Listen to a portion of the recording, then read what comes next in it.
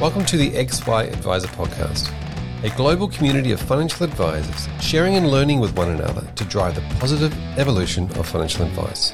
To get involved, go to xyadvisor.com or simply download the XY Advisor app.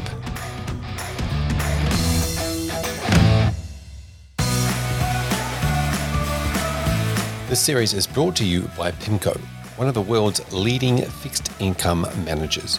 For 50 years, PIMCO has been dedicated to helping millions of investors pursue their objectives regardless of shifting market conditions. At PIMCO, ESG investing is an essential part of their commitment to delivering on their clients' objectives, while at the same time supporting long-term sustainable economic growth globally.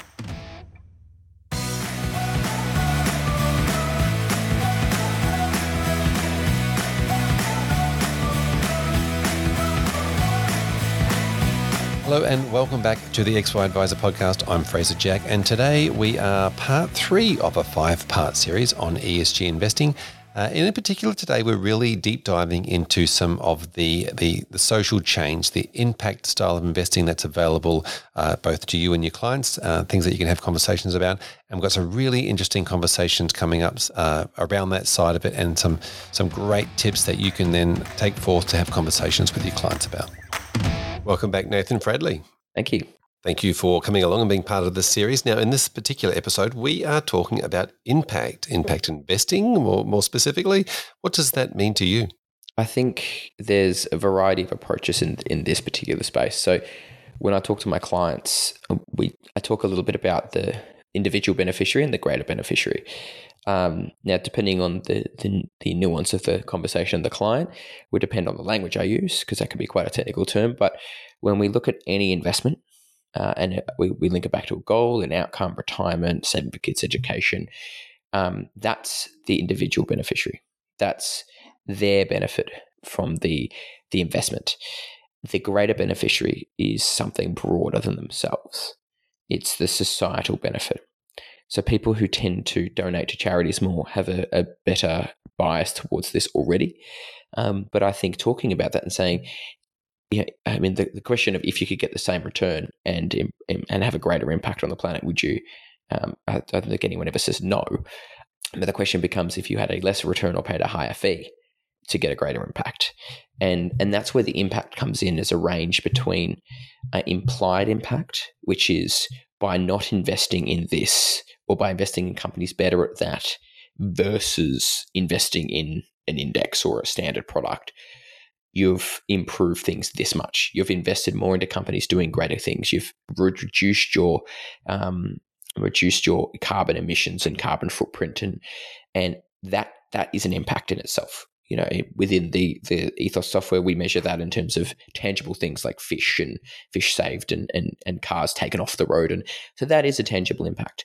Just shifting from a standard index product to an index product that excludes fossil fuels will give you a sense of impact. And it's something that a client, at the end of the day, when it comes to ethical investing, that's what they care most about. Creating the tangibility around that impact is the same as creating the tangibility around the outcome of their goal. You will get to retirement, or you will get to retirement and substantially reduce your carbon emissions by this much, the equivalent of taking this many cars off the road. Oh, well, that's fantastic. You've got to make it tangible, because it's just saying this is more ethical doesn't help anyone. And then from there, the next tier up is the kind of funds that invest directly into solutions, which is interesting because a lot of these tend to have companies that are higher in emissions and higher in these sorts of things, because they might invest with fossil fuel companies that are transitioning into renewable. So they have the old assets, but they are moving, or they are old mining companies that are transitioning. But whenever people think impact and they think greater beneficiary and they think focusing on solutions, they think environment straight away. They go straight to climate change. They picture giant wind farms. A lot of impact portfolios have very small energy generation components, and they focus on, something as simple as gender inclusiveness, as opposed to poorer contracts within hiring practices, or gender identity as opposed to gender inclusiveness, sort of taking a step further. That's a social issue. That within a board, within a hiring practice, can create huge impact. So I think, there's things like safety and, I suppose those kind of areas, things like Pengana Web has that kind of approach where they focus on the broad range of those things. Then you've got, I suppose, another tier above that where there's funds, and particularly we're starting to see this in the green bond market, where the bond or the loan explicitly directs money to a cause.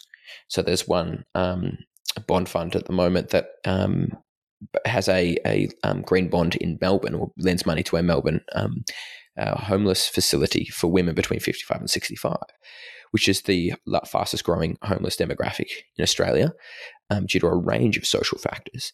And by giving them a place that they can be safe, that they can feel included, that they can get back on their feet, that they can have social interaction, that's amazing. It's a huge impact, and also extremely important to, particularly my demographic, who are in that age bracket. So that could be me. So that's a kind of a more direct one.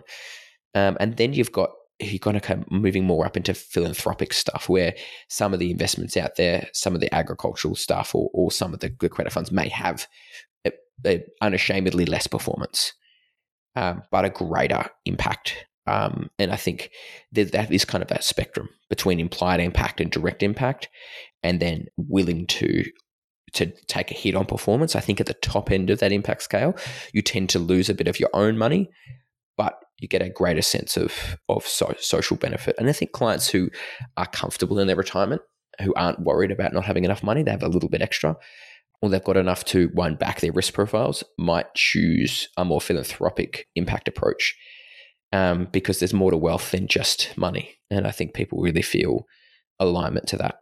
Oh, well, absolutely. Well put. So, and great questioning too, with regards to if you could keep the same, have the same returns, spend the same and still have impact, would you? Of course. But then what are you prepared to give up? How much more are you prepared to pay, or how much less are you prepared to give? When you ask those questions of people, what do they say?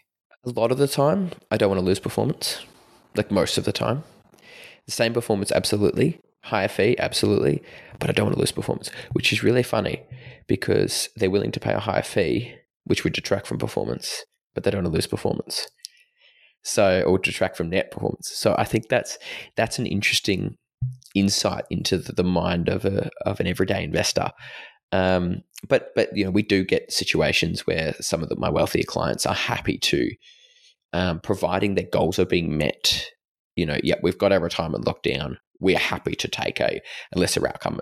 And then, I've worked with some advisors and done some coaching with some advisors that are in the high net worth space, and the clients have substantial amounts of money that they really want to see change, and they're willing to take larger hits on their performance. It's like cash plus kind of mindsets, because to them, they're responsible, they're custodials they've got a custodianship to the planet, or to a particular group of people they feel an affinity towards, and they want to see outcomes. So that's sort of another level again that I think we're going to see the rise of the everyday philanthropic action in a lot more in that high net worth space. Yeah, and this almost plays into a conversation that you could have to them around leadership or status, even in their community. I think wealth used to be defined as, it's like the transition of a modern society. It used to be defined as nice cars and fancy things, but I think it's transitioning into electric vehicles, organic grass-fed corn. Things like where the sustainability becomes the competitiveness of a sign of wealth. I'm doing more for the planet. I donate to here. I'm helping out here. I think we're going to see some of that. I think that's the natural transition away from materialism, particularly with higher educated people of all political affiliations. I think the people who tend to have a higher IQ will see that as either a good outcome for themselves or a good status symbol for themselves, depending on their motives. But EQ, those people have always been interested in this kind of thing. Wonderful. Thanks, Nathan, for chatting to us about impact. We look forward to catching you in the next episode when we touch on climate change. Thank you for joining us again, Karen. Good morning. Lovely to be here. Wonderful to have you. Now, we're talking about social change and impact and different opportunities for impact investing and conversations to have with your client. What are you saying to your clients about the space, and what conversations are you having with them? I think clients really understand impact investing to be your cake and eat it too, is the way I would describe it. So it's having, all the beautiful returns we would expect. For the clients that we deal with anyway, look, they really are looking for market returns or better. And then that additionality of having positive and measurably articulated change through what they're invested in. So an example of that would be, and a lot of the funds are really quite good at articulating their impact at the moment, but the equities funds in particular. But certainly we're also seeing that the bond funds that are investing in the green and the social bonds, or even the sustainable bonds, which is sort of that combination of a project that might have green and social benefits, are really good at articulating exactly how the money your clients have invested has actually been put to real world outcomes. An example of that I was going to raise is that one of the global bond funds we use, 94% of their bonds are in impact bonds. So they're focused on really, and this is things, you can share with your clients, which clients love to read about. We put this in our recent newsletter to clients, and we explained that thematically, the top 3 sectors in terms of environmental focus for this fund were infrastructure, energy, and water-related outcomes.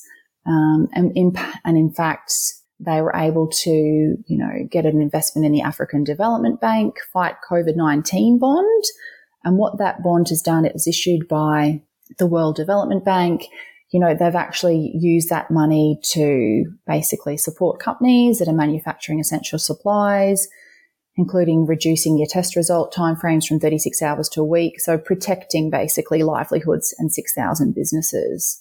And all of that with a really strong credit rating. So I think clients are really interested in how they can be a part of a solution like that and still receive a commensurate return. Yeah, I love the phrase "have your cake and eat it too." It certainly sums it up for clients when you mention that, and then you can jump down obviously into the specifics of it. Mm-hmm. Is it very hard to find these things? You mentioned that there's some funds have high levels of it, but how do you find them and how do you go about researching them? Yeah, certainly. So there are, I think that the bond funds that are available in the country, for the most part, are actually not as greenwashed as the equities, perhaps. So I think you'll have some success there if you do your due diligence and have a look at the underlying holdings. What you're really looking for there is good quality issuers that have obviously got that have got certification on that they are green bonds, they are social bonds, and they're disclosing to you obviously how the funds are being put to use.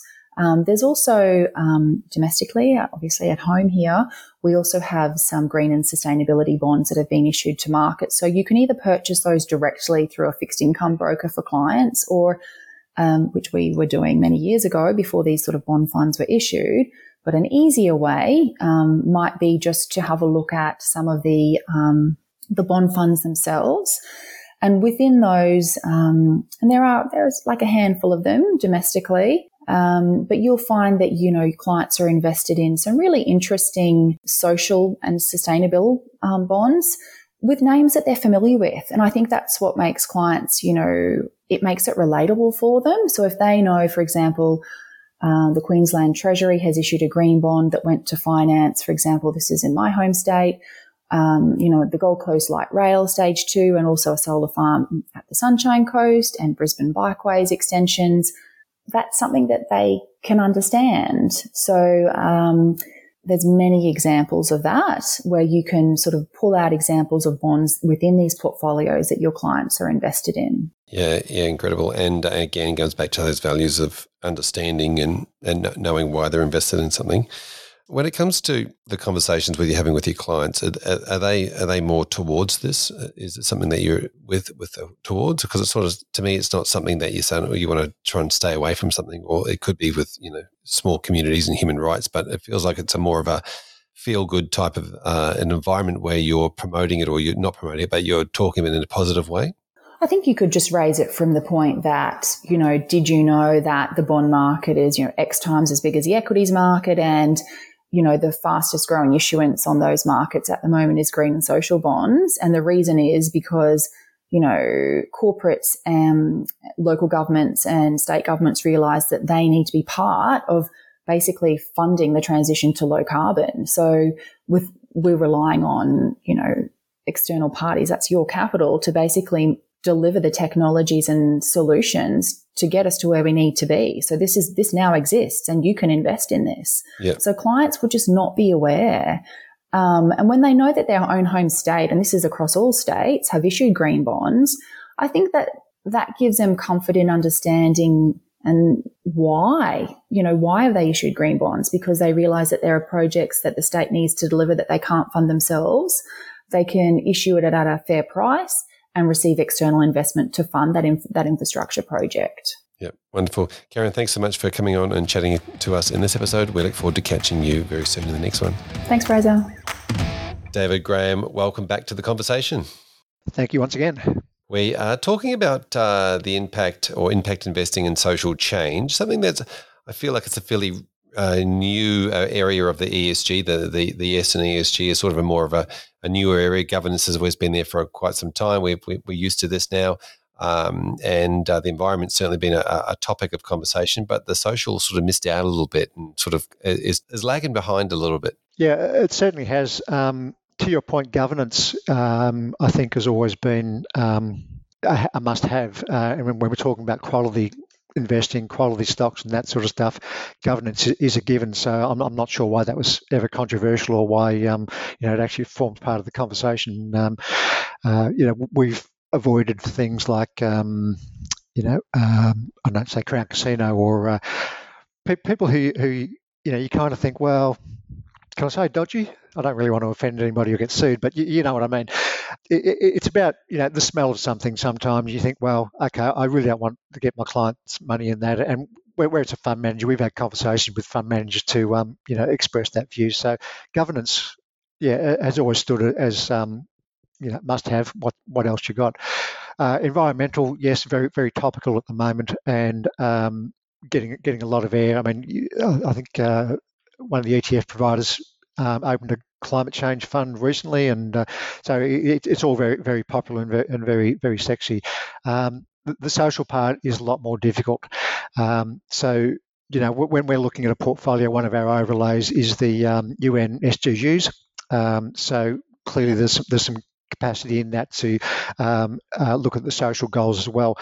Running our filters through that, we tend to see that's still lagging a little bit in a lot of fund managers, but there are fund managers out there who are further along the ESG spectrum and are looking to have specific impacts in specific areas. So we will kind of blend those into a portfolio, a diversified portfolio, to have that more impactful part of the portfolio, but with that the risk that goes with that as well. So it's almost like in a traditional portfolio having a small caps part of your portfolio. It's going to be more volatile, but you hope it's going to have bigger impacts from a return perspective. So I guess going out on the spectrum with those impact style funds, you're getting some of that alternative beta, if I could use the jargon.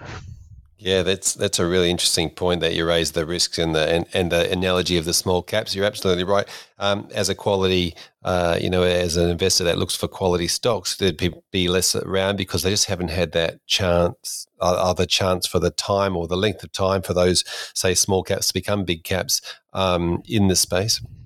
And by definition as well, if something is going out on the spectrum to have an impact, there's a it's not like it's say a mining company or a bank who has been doing the same thing over and over again, just making money, relatively easy. They're really taking some idiosyncratic risk out there with the fact that they will have an impact, change that social condition, and generate a profit from it at the same time.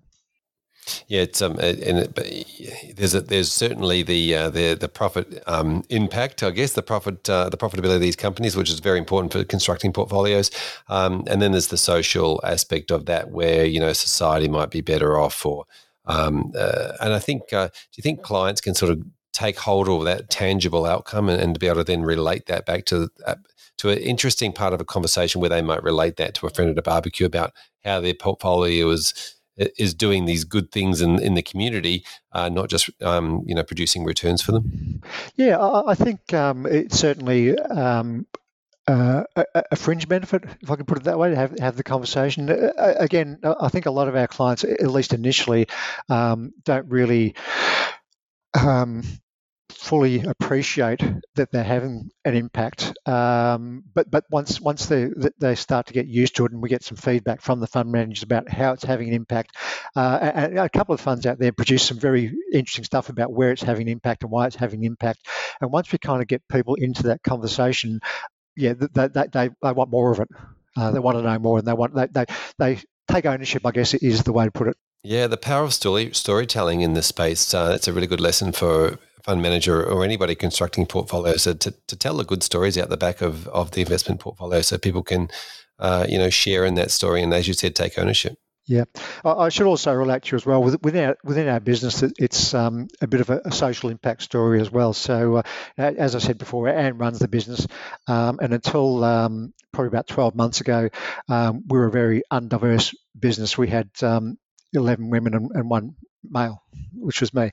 So, from a social impact, having this female-dominated business gave us a slightly different perspective, and certainly kind of fed into our narrative of what social change looked like at that gender parity level. Yeah, exactly right, and we're seeing that increasingly with firms now, and more women coming into the profession, and it's been a fantastic thing for the profession to see that. And but you're absolutely right, getting that diversity across genders. There's all sorts of issues in the social spectrum that really don't get a lot of airplay, and I guess the more we can talk about it, the more airplay it gets, the more it becomes part of the norm.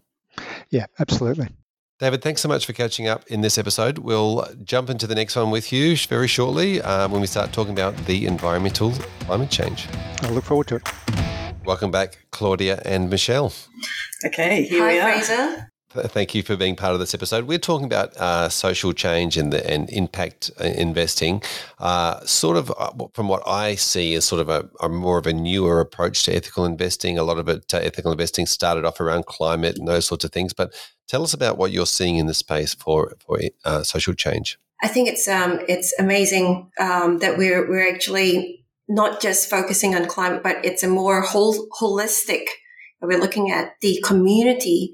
So we're talking from healthcare in terms of technology to property assets, and then we're also looking at home care for health. So these sort of facilities are I think that's one part of the development that I'm seeing. We're definitely talking about how can we relieve the burden on the aging demographic, and that's tackling social. We're talking about how can we make address disability. We're talking about so all the little pieces that fit into those issues. We're seeing that come onto the investment side, where we as brothers and sisters can lend a hand and put our money to good use. So, and it addresses all areas of from environment to governance to social. And sometimes it's like the investment community are replacing some of the role of the government or the responsibility of the government, and then the cost to society or the cost overall is reduced because you're providing better health outcomes, better social outcomes for elderly people or for disadvantaged children. And there's a very long-term benefit, which is not always immediately obvious, but sometimes we can assist the government with their responsibility. And sometimes it just has to come straight from us, isn't it? I mean, we talk about shareholder advocacy, and that in many ways is doing the job of the government. We're the one who's pushing for companies and product developers.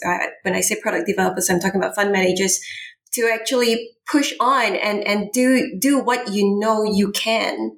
And it's part of that directing capital to drive change, to drive environmental change or social change, and make things better. And we're in an amazing position where we can facilitate that via our clients' money and the demand and the push that they have, wanting their money to support things that they value. Yeah, it's amazing, isn't it? Like the advice community knows better than anybody that if you wait for the government to make rule changes, it doesn't always end up, the best way, or it just ends up a way. Decision has to be made, but certainly to be able to drive that social change from the, in the investor point of view, and makes a lot of sense. You mentioned that it sort of doesn't have an immediate impact, but it kind of feels to me like it does have an immediate impact, in local communities and social communities. To me, it almost feels like more so than when you're looking at an environmental product over a long period of time. This area, this impact or social change around communities has a more of an instant impact in your local community. I think it does take time though, Fraser, I guess from because it's almost, it's a collaborative effort. You need the demand to keep pushing. And sometimes that demand needs to keep pushing for a little while longer before the supply comes onto the market, and then the investors get to support that effort. So it's almost you have this dynamic. But once it happens, and I think it's like fashion. Once you see more and more people wearing purple, it just catches on, And I find that from where I sit, when I find one fund manager launching a certain product and it's done well, and that's when you start to see an influx of a similar theme. Sorry, Claudia, you lost me at fashion. I'm not sure what you're talking about there. But you're absolutely right about the supply and demand. We all understand that part, right? And you're right. So where are we now, I guess, with consumers at that supply and demand stage? Are we still looking for more consumers to be involved in these before or are the funds now starting to produce really good impact and social change opportunities? Well, I think that the demand is there in terms of capital. That there's capital out there that wants to support good things, and then so it's a matter of finding the good things that are financially logical and work from an investment point of view. So it's sort of a bit of a juggling act to make sure that we can find an investment that is suitable, sensible, and appropriate for the right clients. And these investment managers in that space that are doing that, are they working with the businesses individually to make sure that they fit within the sort of parameters around the impact and social change, or are the businesses coming to those funds to sort of to then invest in them, to say, hey, we already do this thing, can you invest in us? We're quite privileged. We are actually sometimes get invited to participate in the development part of it. So before this is all put together. So the embryonic stage is really fascinating because it allows us to then convey what we're hearing from our clients and let them find options and solutions to put them into a product. So a little bit of both, Fraser. Yep. I think one of the things I've heard in around Europe is that a lot of superannuation style of funds now are really pushing into this space and saying, that we don't want to have any money in things that are obviously environmentally worse off or socially worse off. How do you see that drive sort of from Europe then translating to what might be happening in Australia? I think it's very influential. It's definitely it definitely does get a lot of support here, be it Europe or America or even in Asia. I mean, if we hear of any devastating news or initiatives, we tend to it tends to just sit in our head, and then it gels when we find an opportunity that we can link it to. I think Europe, because of the age of the society and that sort of thing and the size, they might have a bit more capacity and sort of the historic background to support those things, whereas Australia is a very young country, and I think we've got to develop that history, and we're a small country, so sometimes the volume and the capacity is not as available as it is in those larger countries, but we're getting there, I think. Yeah, fantastic. We're definitely on the journey. Michelle and Claudia, thank you so much for talking to us in this episode. We look forward to catching you in the next one. Okay, Fraser. See ya. Joining us again to round out this conversation on impact and social change is Grover Berthey. I've got your name wrong. It's all right. As my wife likes to say, it's like birthday without the D. Birthday. There you go. My apologies. Speaking of impact and social change, tell us a little bit about what you're seeing in that space from where you're sitting. Sure. Well, certainly first and foremost, when it comes to ESG, it is important to be balanced. And we've spoken, a good bit about topics related to climate and the environment, and I'm sure we'll continue to do so.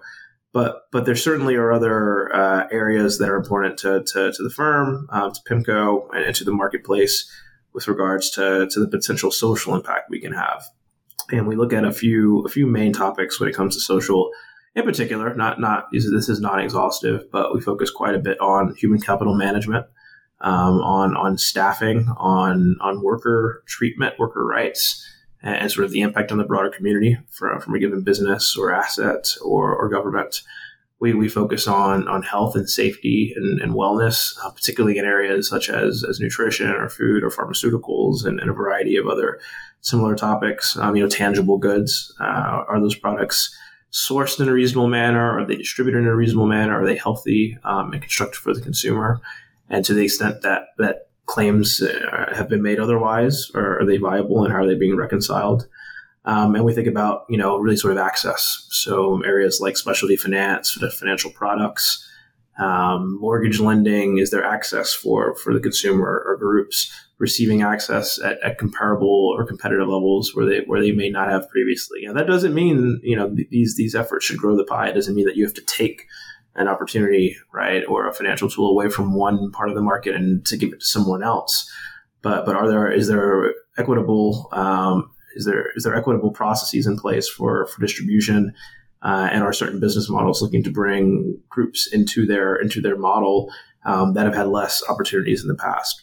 And then there's ultimately ways to measure all this. You can look at it at the specific line item level and encourage more disclosures.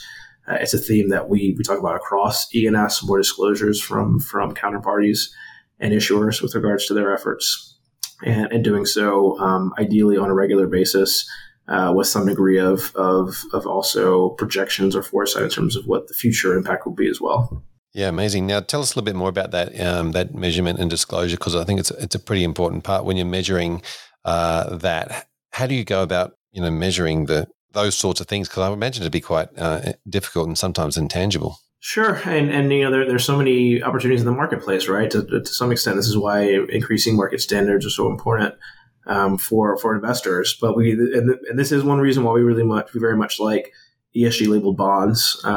Green bonds receive a lot of attention, but this year there's actually been more growth in other types of ESG labeled bonds than green bonds. And what I mean by that, social bonds, sustainability bonds, and then sustainability linked bonds. And with all these different structures out there, you can sometimes get a little tongue tied, but what these structures generally do is not only are they valuable in their own right in terms of the issuers telling you where the proceeds is going to go and giving you information on that, but generally speaking, they're supportive of more disclosure and information in the marketplace. Not only do you receive a framework, ideally up front when a bond is issued, and we at PIMCO review those frameworks in real time and ensure that they're coherent, ensure they're comprehensive and transparent. But then the issuers are then going to update you on their progress, and they're going to provide information about proceeds that were not allocated up front, or about ultimately some of the outcomes of that capital allocation over time. And so as more issuers continue to adopt these structures, then it will provide then a track record of progress and efforts in this regard. And then when it comes to sustainability linked bonds, we actually quite like that structure when done well, when done in a manner that's ambitious, ideally with some real materiality to the business of the respective issuer, whatever that business may be, because it then leads the issuer to put a specific target in place, a milestone in place, make a commitment to reaching that milestone. So from a social standpoint, it could be lending to a certain number of businesses. It could be a certain dollars to a certain community. It can be producing a certain number of jobs, producing a certain number of affordable housing units. There are various KPIs that an issuer can use.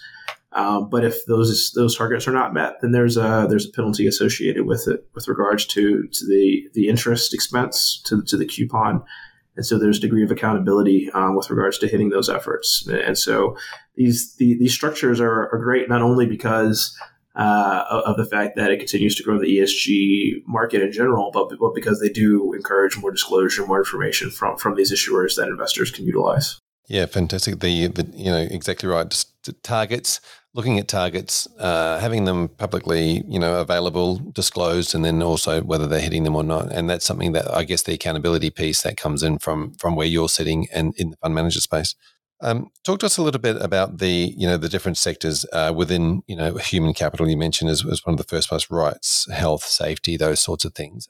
How are you are they all categories? Are you like, how are you finding these and monitoring them and looking at them in different ways? Well, a big part of that is through direct conversations with the issuers or lenders or investors. That's why engagement is such a key piece of all of these efforts. There is more information being provided proactively by companies and market participants, not only with regards to some of the points I made about ESG securities or labeled bonds, but in, for example, sustainability reports, increasingly in more mainstream documents, just annual reports or investor reports, investor materials. There's increasing focus on these areas.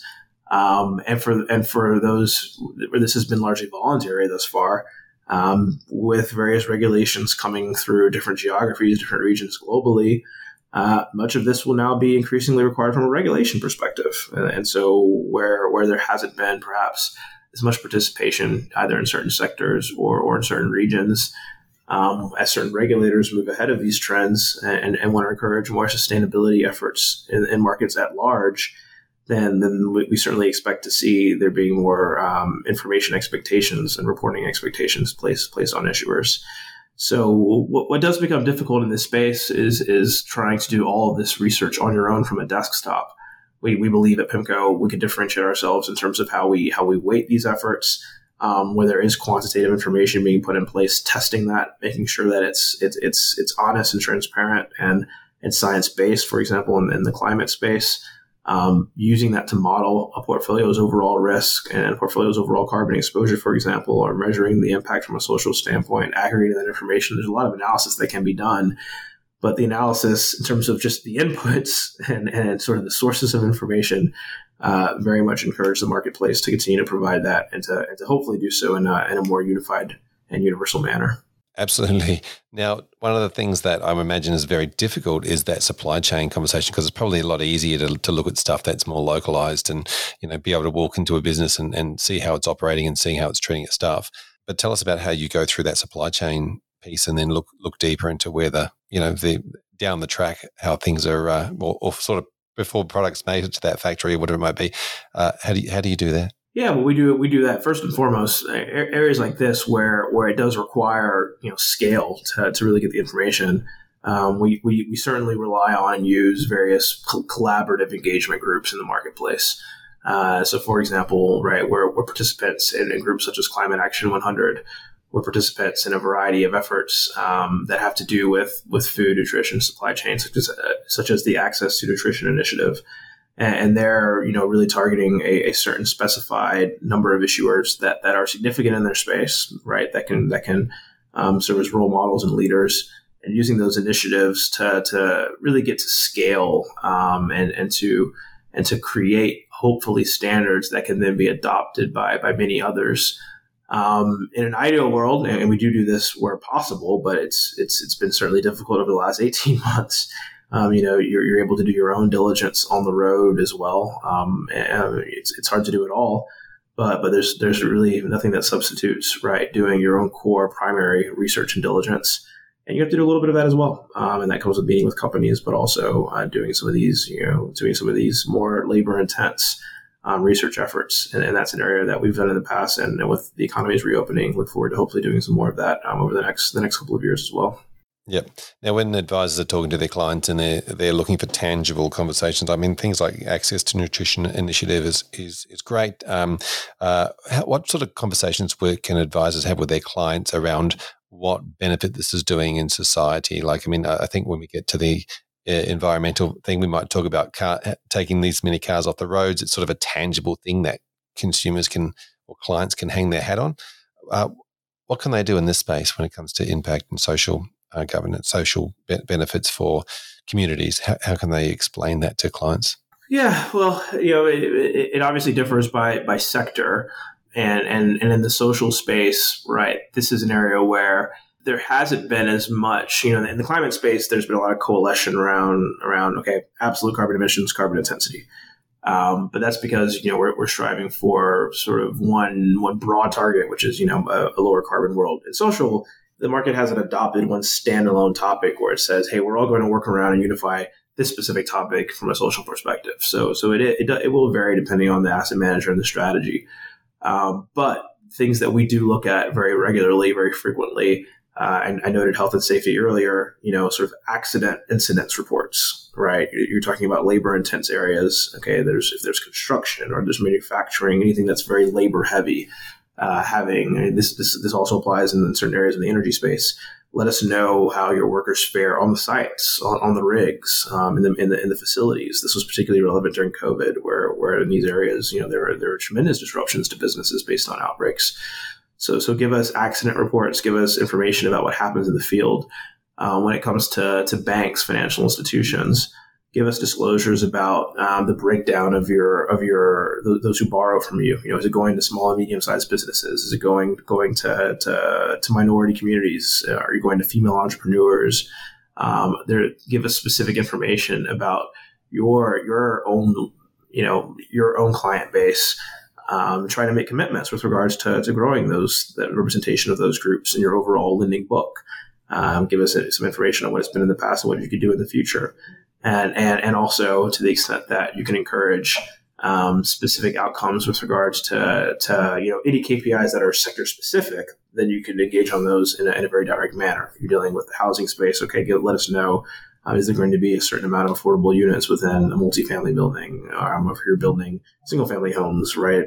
Give us some information about the impact you're having on the respective communities. There's certainly topics with regards to providing jobs. Jobs is another one. If you're going into an emerging market, are you hiring the local populations, or are you bringing staff from other areas, right? Are you producing sort of economic benefits for the locals, for the population that's immediately impacted by your presence? And so it is an area where you can certainly have that impact and you can measure it, but you do need to be somewhat intentional about the question you're asking, depending on the sector. Yep.